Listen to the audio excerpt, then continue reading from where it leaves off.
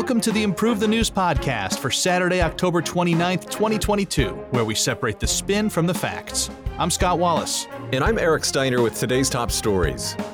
Elon Musk buys Twitter. Putin says the world is in the greatest danger since World War II. Iraq gets a new government. Pelosi's husband is attacked with a hammer. A January 6th rioter gets 7.5 years for assaulting an officer. Zeldin's New York campaign is investigated over super PACs. Obama campaigns for Georgia Democrats. Republican Liz Cheney endorses a Democrat. An ex-CIA officer investigated for allegedly spying for Qatar. And over 30 are killed by a storm in the Philippines. In our top story, Elon Musk completes his Twitter takeover. And here are the facts as agreed upon by Newsweek, CNN, BBC News, New York Post, and Timcast.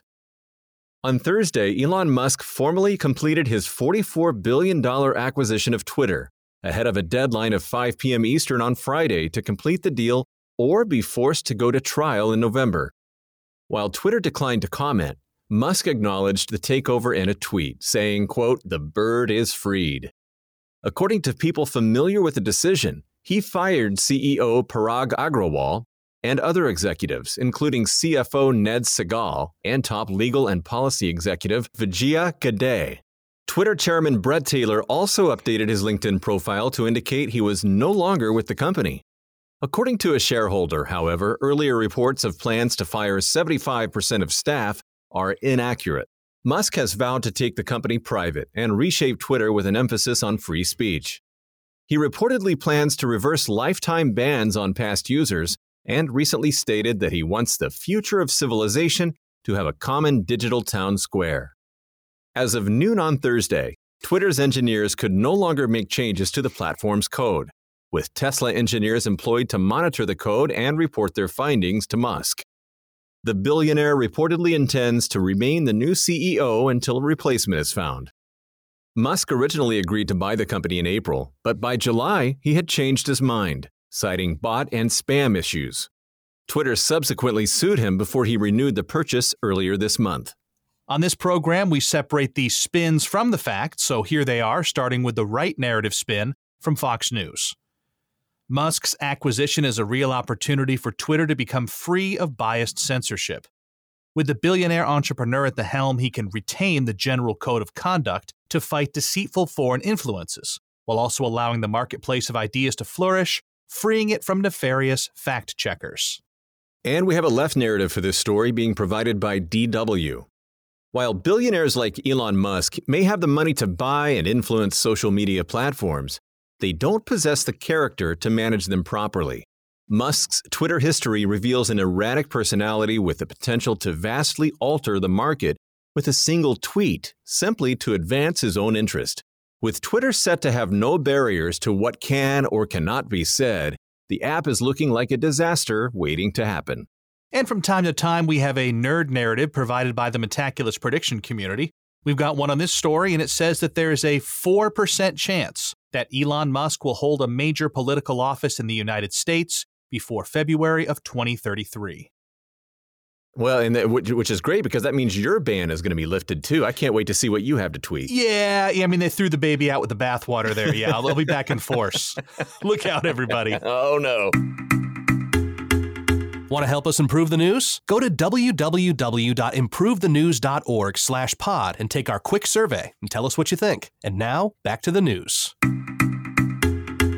And now our daily roundup of the conflict in Ukraine as we reach day 247 of the fighting, where Putin says that the world faces its most dangerous decade since World War II. And here are the facts as agreed upon by Al Jazeera, NBC, NewsBud, Washington Post, Politico, and Ukrinform.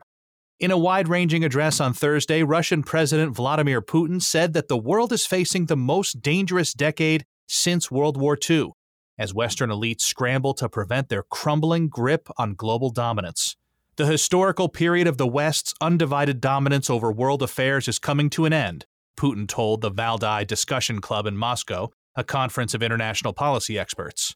We are standing at a historical frontier. Ahead is probably the most dangerous, unpredictable, and at the same time important decade since the end of World War II, Putin continued. Putin also accused the U.S. of inciting the war in Ukraine, alleging that the West was playing a, quote, dangerous, bloody, and dirty geopolitical game. Nonetheless, he said he doesn't view the West as an enemy of Russia, adding that Moscow had one message for the leading countries of the West and NATO: let's stop being enemies, let's live together. He also said Russia sees no need to use tactical nuclear weapons in Ukraine, comments which were rejected by U.S. President Joe Biden, saying, if he has no intention, why does he keep talking about it? The president added, he's been very dangerous in how he's approached this. He can end this all, get out of Ukraine. Elsewhere, U.S. Defense Secretary Lloyd Austin told reporters that Ukraine can expect to receive 2 U.S. air defense systems that had previously been promised to the country early next month. The U.S. plans to send an additional 6 systems, but they could reportedly be years away from delivery, as they still need to be contracted and built.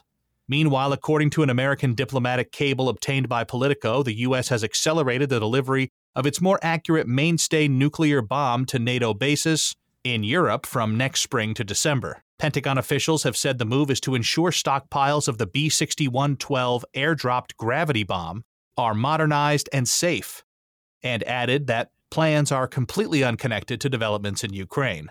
On the ground, as heavy fighting continued in the Bakhmut region of Donetsk, Ukrainian officials also recorded continued Russian shelling in Sumy, Cherniv, Mykolaiv, and Dnipropetrovsk. Ukrainian officials also said that 4 civilians were killed and 9 were injured in Donetsk over the past day, while 1 was killed and 3 were injured in the Zaporizhia region. The bodies of 5 people who'd been killed earlier were also reportedly discovered in Donetsk. Scott, thanks for the facts on this long-running news story. And we do have some spins that have emerged, beginning with a pro-establishment narrative coming from NewsBud. If Putin has no intention of using nuclear weapons, why does he keep threatening to do so? The Kremlin's aggressive tact is raising tensions between Russia and the West at the cost of the security and safety of innocent civilians in Ukraine. The Putin regime must give up this unwinnable war to protect itself and the rest of Europe. TASS brings us the pro-Russia narrative.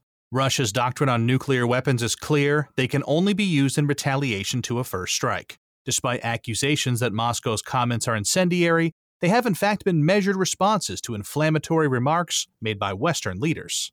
And we do have a nerd narrative saying there's a 4% chance that at least one nuclear weapon will be detonated in Ukraine before 2023. And that's according to the Metaculus prediction community. Eric, remember I said I was going to buy you those French fries? Hold off for a little while. I just got to grow the potatoes first. I don't know. That's so crazy that you can have these missile systems, but they haven't been developed or built or anything yet. Like, what are we doing? Yeah, I know. What's the point? In our next story, Iraqi parliament approves a new government. And here are the facts as agreed upon by Al Jazeera, Arab News, Washington Post, France 24, New York Times, and Associated Press. On Thursday, Iraq's parliament approved a new government after a year-long political deadlock, headed by newly appointed Prime Minister Mohammed Shia al-Sudani, who previously served as Iraq's Human Rights Minister and Minister of Labor and Social Affairs. This comes a year after an election that saw the influential Shiite Muslim cleric Muqtada al-Sadr win, but failed to rally enough support to form a government. In August, the cleric ordered the resignation of his 73 lawmakers and announced plans to leave politics, triggering violent protests. A majority of the 253 lawmakers present on Thursday appointed al-Sudani's 21 ministers. However, 2 posts, the Construction and Housing Ministry and the Environment Ministry, remain undecided. This is the first government since 2005 that doesn't include seats for al-Sadr's bloc. The new prime minister and his cabinet are faced with a myriad of challenges, including soaring unemployment, declining infrastructure, and widespread corruption. Al-Sudani has vowed to meet these challenges and pledged to hold early elections within a year. In a first step toward ending the political deadlock and forming a new government, Iraqi lawmakers elected Abdul Latif Rashid as president earlier this month. In the lead-up to this, a series of rockets hit the Green Zone and other parts of Baghdad. When al-Sudani was first nominated as prime minister in July, al-Sadr loyalists stormed the Green Zone and the Iraqi parliament. Despite concerns that Thursday's vote would see fresh violence, there were no reports of unrest. Thanks for those facts, Eric. We have a pro-establishment narrative from The Guardian. The formation of a new government brings a much-needed end to the year-long political deadlock that has left Iraq without a 2022 budget, held up spending on critical infrastructure, and impeded economic reform. While there's still a long way to go, the new government has put forward a promising program to help the country get back on track. And the Washington Institute gives us an establishment-critical narrative. This new government might resolve Iraq's political deadlock, but it isn't the solution needed to move away from Iraq's defunct political system, which faces challenges far beyond what the new prime minister has outlined. While the new cabinet's success remains to be seen, going in with one eye shut, as al-Sudani is doing, is an approach doomed to fail, with an inevitable Sadrist uprising on the horizon. And in a developing story out of California, Pelosi's husband attacked in home invasion. Here are the facts as agreed upon by Reuters, Fox News, CNN, and Daily Caller. Paul Pelosi, the 82-year-old husband of Democratic U.S. Speaker of the House, Nancy Pelosi, was attacked in the couple's San Francisco, California home by a hammer-wielding man on Friday, according to the police. He was rushed to the hospital. Nancy Pelosi was in Washington, D.C. at the time, her office confirmed. Her husband is expected to make a full recovery. San Francisco Police Chief William Scott said the 42-year-old David DePape was arrested at the scene and will be charged with several crimes, including attempted homicide and assault with a deadly weapon. Although no motive for the attack has been officially announced, CNN reported that DePape tried to tie up Paul Pelosi, quote, until Nancy got home, and told police he was, quote, waiting for Nancy when they arrived at the scene. DePape also posted controversial memes on Facebook on topics including COVID, the 2020 election, and the January 6th Capitol riot. The attack inspired an outpouring of get-well wishes for the Pelosis and condemnation from both sides of the political aisle. President Biden, Senate Minority Leader Mitch McConnell, Republican of Kentucky, and House GOP Leader Kevin McCarthy, Republican of California, all issued similar messages.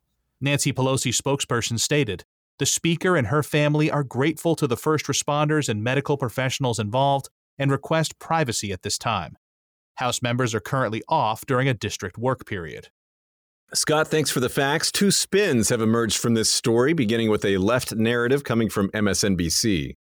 This attack is a predictable and tragic product of the dangerous rhetoric and toxic conspiracy theories spewing from the far right. Their message of survivalism makes it sound as though defeating those on the other side of the political spectrum is a life or death matter. The right-lurching GOP must be held accountable for its extremism and the violence it inspires. Town Hall brings us the right narrative spin. Crime across the U.S., especially in San Francisco, is skyrocketing because of soft policies Democrats advocate for and enact under the guise of social justice. Now that one of their more high-profile party members is the victim, maybe they'll toughen up. Of course, this is nothing new to the thousands of other Americans who've been under threat for years, but have been neglected by woke, left-leaning Democrats. In our next story, a January 6th rioter has been sentenced for assaulting an officer. And here are the facts as agreed upon by Independent, Fox News, CBS, and Guardian. Albuquerque Cusper Head, a Tennessee man who admitted to assaulting Metropolitan Police Department officer Michael Fanone during the January 6th U.S. Capitol riots, was sentenced Thursday to 7 years and 6 months in prison, 6 months shy of the statutory maximum sentence. Prosecutors described how Head grabbed Fanone and yelled, quote, "I've got one," before dragging the officer into a crowd that beat and shocked him with a stun gun. Fanone testified the attack gave him a heart attack and a traumatic brain injury that cost him his career. Head, who was arrested in April and pleaded guilty in May, admitted he went to the Capitol after hearing then-President Donald Trump's speech on the ellipse. His attorneys classified his actions as, quote, "another bad decision." In their pre-sentencing filing, which asked for 60 months in prison, U.S. District Court Judge Amy Berman Jackson condemned Head's attitude during the attack, saying, quote, "He was your prey, he was your trophy," adding that the dark shadow of tyranny continues to loom 2 years after the riot. Others have been charged for Fanone's assault, with Jackson last month sentencing Kyle Young to 7 years and 2 months in prison for grabbing Fanone by the wrists, and Daniel D.J. Rodriguez, who is awaiting his February 2023 trial for shooting Fanone with a stun gun. Around 900 people have been charged with federal crimes related to January 6th, with over 430 of them pleading guilty and around 20 sentenced for assaulting police. We've got some heavy-duty political narratives on this story, Eric. NBC News gives us the Democratic narrative. Head had several opportunities to be a peaceful protester and avoid taking part in the violence, but he's seen on video assaulting Fanone. Sentencing him to a near-max term will hopefully send a message to future election deniers that things like this can never happen again and that there will be serious consequences for violent actions. A pro-Trump narrative is coming from the Federalist. Head's actions may have been inexcusable, but the Democrats are waging war on dissent, and that extends beyond Trump to his supporters who have serious questions about the integrity of the 2020 election. Just like authoritarian countries such as China, they've attempted to silence them by going after their livelihoods and even prosecuting them. They're not just going after one man for assault, but an entire political faction. We've got a nerd narrative on this story as well. This one says there's a 50% chance that 19 or more people will be charged by the U.S. Department of Justice with seditious conspiracy in connection with the January 6th Capitol riots. That's according to the Metaculus prediction community. And now for today's daily roundup of stories coming out of the U.S. midterm elections as Zeldin's New York campaign is investigated over super PACs. Here are the facts as agreed upon by Political Wire, The New York Times, Times Union, and Fox News. New York's top election watchdog is reportedly investigating the campaign of Representative Lee Zeldin, the GOP nominee for governor, regarding potential violations of state law by coordinating with a pair of super PACs, or political action committees. Michael L. Johnson, the chief enforcement counsel at the New York State Board of Elections, asked the board to grant him expansive subpoena authority to elicit cooperation from the campaign and the groups Save Our State Incorporated and Safe Together New York. The investigation was spurred when Democratic incumbent Kathy Hochul raised the issue with the Times Union of Albany on October 4th. She alleged that one donor provided $5 million over a couple of weeks in so-called dark money to run a negative campaign against her.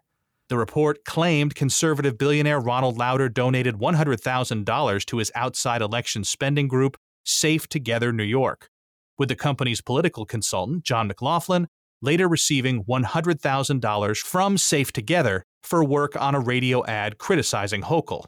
The investigation comes as Zeldin, a conservative four-term representative from Long Island, appears to be quickly gaining ground in polling. Zeldin may also face other legal challenges.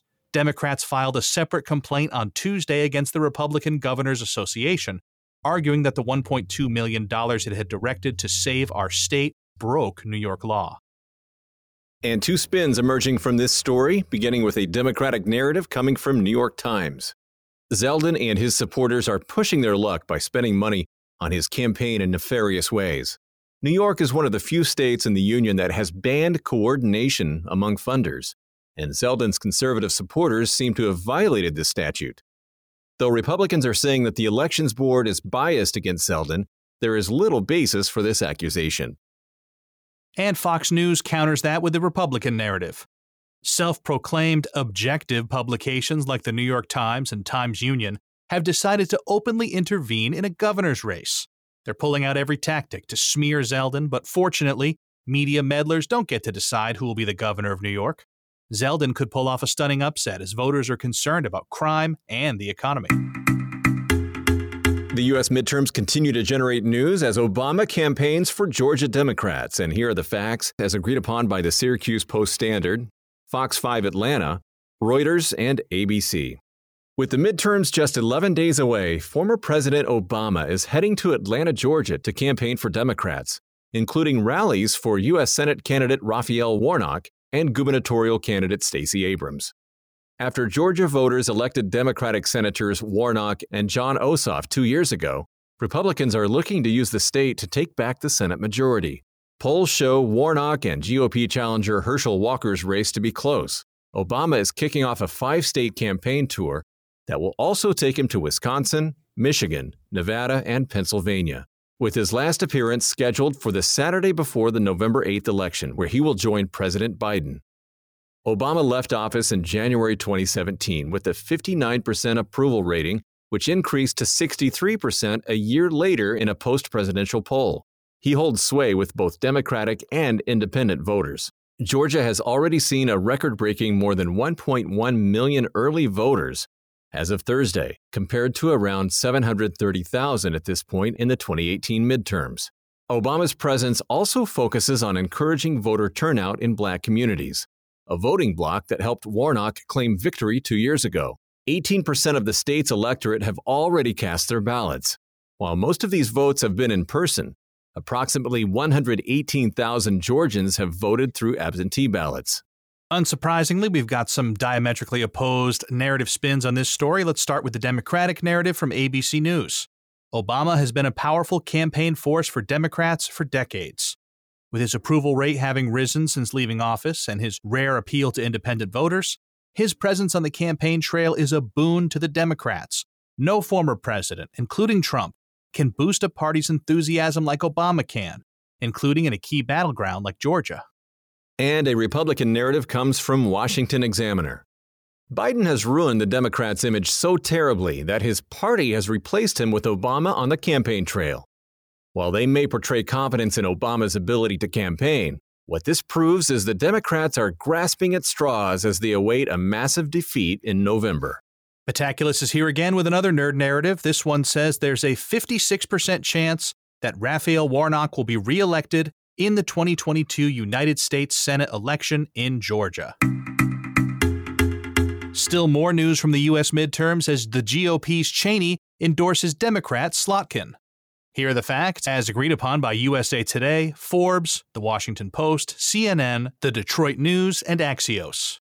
On Thursday, U.S. Representative Liz Cheney, Republican of Wyoming, endorsed Democratic Representative Elissa Slotkin in the race for Michigan's newly drawn 7th District, adding that she will campaign for Slotkin in the Lansing area next Tuesday. Slotkin is vying for re-election against Republican Tom Barrett, who was among 11 members of the Michigan State Senate to pen a letter to Congress on January 5, 2021, asking it to investigate claims of fraud and irregularities surrounding the 2020 presidential election. A poll commissioned by the Detroit News and WDIV-TV last week indicated a 6-point lead to Slotkin against Barrett, with around 8% of respondents still undecided and 3.6% supporting Libertarian candidate Lee Daley.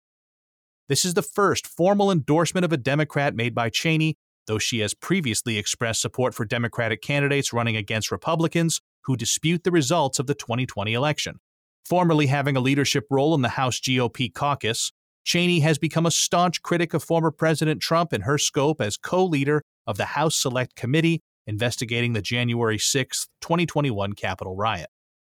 Cheney will leave Congress at the end of her current term after losing the GOP primary for her at-large Wyoming seat in August, and declared last month that she would not remain a Republican if Trump is the party's nominee for president in 2024. All right, we've got a couple of spins that have emerged from this story, both a Republican and Democrat narrative. I'll begin with the Republican narrative coming from Fox News. It should come as no surprise that Cheney has turned on the Republican Party and endorsed Slotkin, as they both follow the same warmongering agenda that will only lead to more senseless entanglement in foreign wars. Barrett, meanwhile, puts America's troops and their families first. As promised, here's that Democratic narrative from Politico. As the U.S. faces threats at home and abroad, Cheney is putting her country first and supporting serious people regardless of their party. Despite not agreeing with Slotkin on every issue, she knows that the Democratic candidate is committed to working hard and putting the country above political divide. And a nerd narrative has emerged from this story, coming from the Metaculus prediction community. It says there's an 81% chance that Republicans will win control of the U.S. House of Representatives in 2022. In a special report, an ex-CIA officer has been investigated for allegedly spying for Qatar. Here are the facts as agreed upon by Associated Press, France 24, and USA Today. A former CIA officer allegedly involved in an extensive spying operation on behalf of Qatar ahead of its hosting of the upcoming 2022 World Cup is the subject of an FBI probe, according to an executive AP News investigation. His actions reportedly went beyond just sport and resulted in an attempt to influence U.S. policy towards the country. According to two anonymous officials, the FBI's investigation of Kevin Chalker's work for Qatar focuses on whether he and his company, Global Risk Advisors, or GRA, broke laws related to foreign lobbying, surveillance, and exporting sensitive technologies and tradecraft. Chalker was reportedly tasked with improving the image of Qatar with U.S. policymakers while undermining those who criticized the Gulf state nation and its monarchy. In addition to allegedly spying on soccer officials from rival countries, Chalker and his firm reportedly engaged in a Facebook honeypot scheme to lure and undermine critical officials. GRA also allegedly trained Qatari officials in surveillance and counter-surveillance techniques adopted by U.S. intelligence agencies, banned under U.S. law.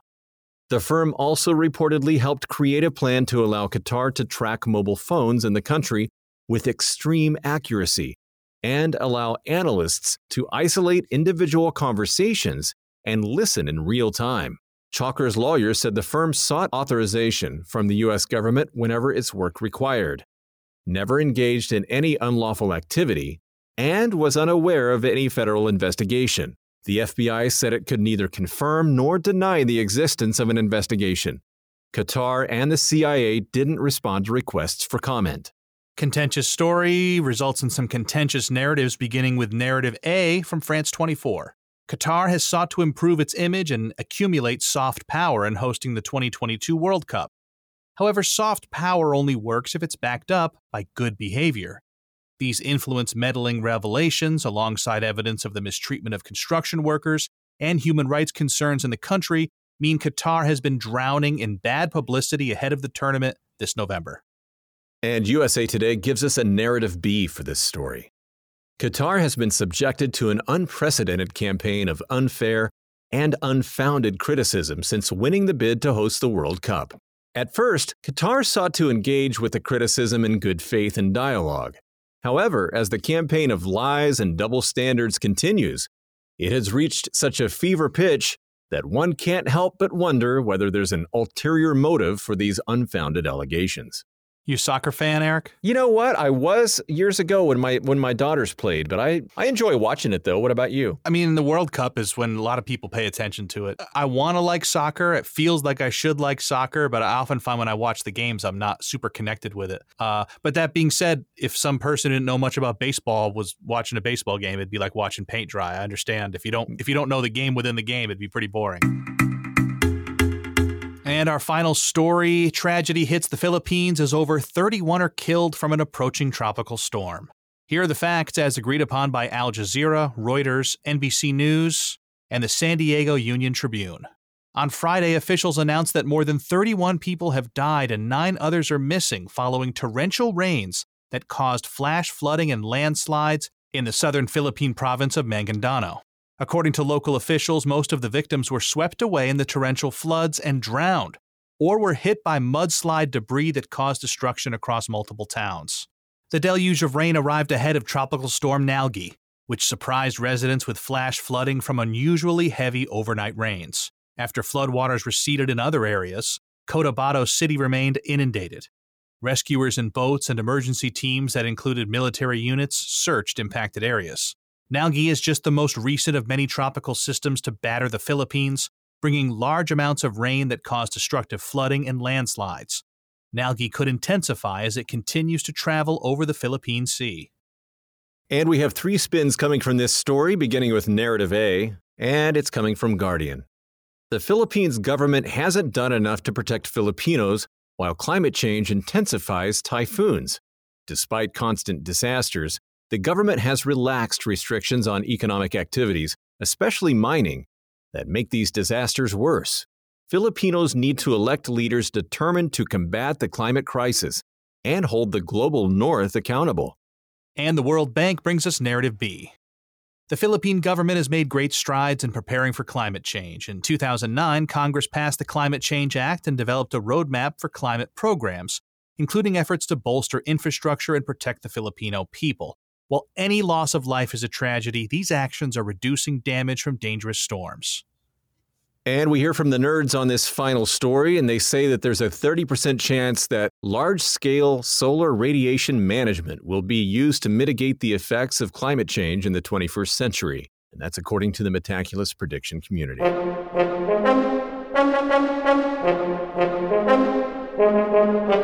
Thanks for listening to the Improve the News podcast for Saturday, October 29th, 2022. Each day we use machine learning to read about 5,000 articles from about 100 newspapers and figure out which ones are about the same stories. For each major story, our editorial team then extracts both the key facts that all articles agree on and the key narratives where the articles differ. For more information on Improve the News, please visit our website, improvethenews.org. You can also download the Improve the News app on the Apple App Store or Google Play. For Scott Wallace, I'm Eric Steiner, inviting you to join us next time on Improve the News.